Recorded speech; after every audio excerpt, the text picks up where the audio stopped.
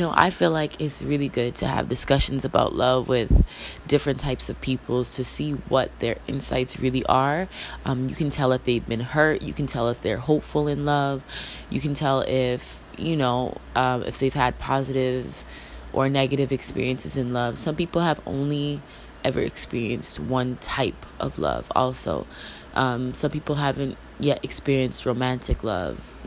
Some people only have experienced romantic love because they haven't experienced that platonic love you're supposed to receive from your family. But isn't it crazy that at some point in time, I feel like it's a common denominator that at least one family member or friend will tell you, don't give your all to somebody. Why are you giving 100%? I'm sorry, boo. That's all I know how to do. I don't know how to give less of myself when I am whole.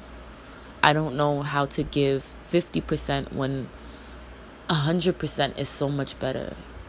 That love may be overwhelming to some, but to me, it's what I know.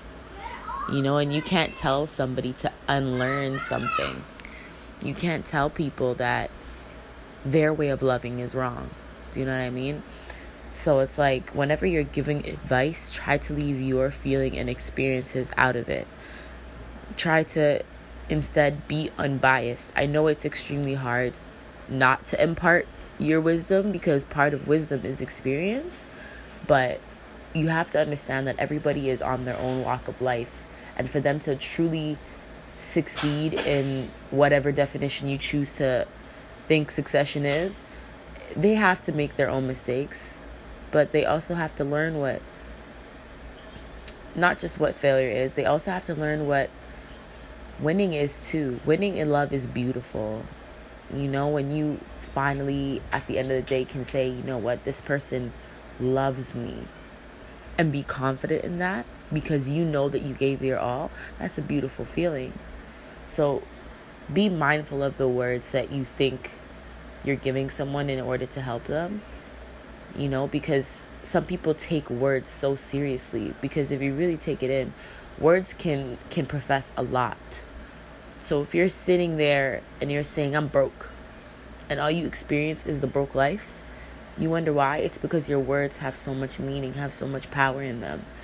So when you're telling someone, don't give 50%, in the back of their head now they hear a voice saying, maybe you should hold back a little bit. Maybe you're being a little too needy in telling this person you care so much. When in the case is that you're feeling insecure because those words have been put in your head.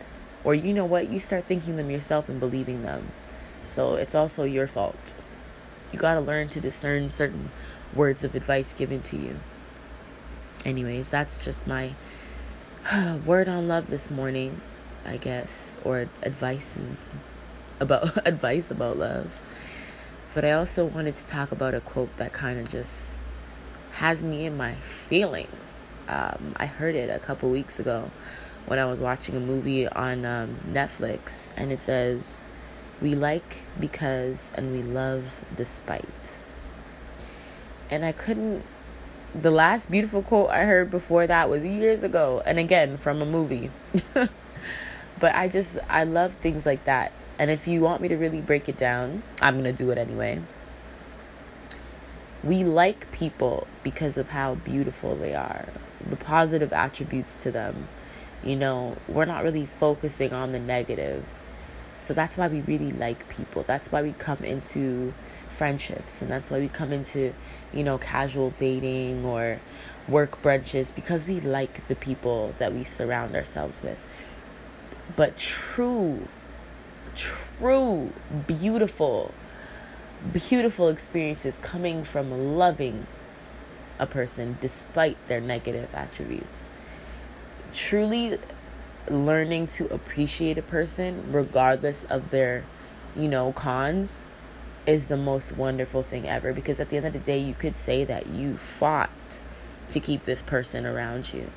And I love the people in my circle because no matter what, they don't let you go.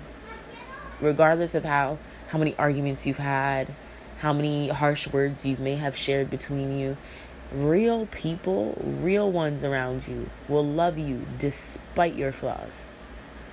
And that can only make you feel that much better about yourself. You know, I understand like suicide is a very like harsh topic, and people are going to wonder how I even transitioned to this, but it's like you have to realize a lot of people in this world don't know what love despite is. I love you despite your flaws.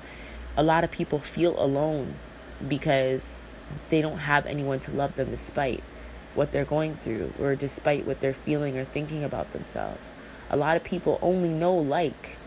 They don't know that unconditional love from a third party, you know, other than their mother, you know, and oftentimes people take the love from their parents for granted, and they seek out the love of their peers, and because they don't receive it, they feel lonely. So it's like I've also been seeing a little video floating around where a person said, fix your heart. Because once you have a certain attitude, and attitudes are your character, but once your heart can't be fixed, once you really think negatively about everything, you impart that on other people. You become that bully online or that bully in person that just makes someone else's life a living hell, and you have no idea what you're doing to other people. So like I'm saying, if you choose to love someone, love them enough to be biased about the words that you're telling them. Love them enough to be available to them when they need you.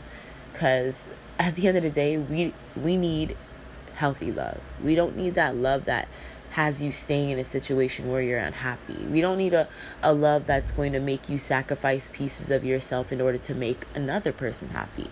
We need a type of love that will make us feel confident in saying, hey, this person really cares about me. We need the type of love that's going to be like, you know what? As horrible as I am on my bad days, at least I know I have these people who will always support me, who will help me get through this rough patch. You know, so all different types of love are important and just as needed as the others. Like, it's not just about romantic love, it's about platonic love too. So if you don't have love in your friendships, people, sometimes it's time to reevaluate those friendships. If you don't have the love that you're looking for in romantic love, reevaluate that relationship. You know, I have a platonic love. Say hi, Kyrie. They need me right now. So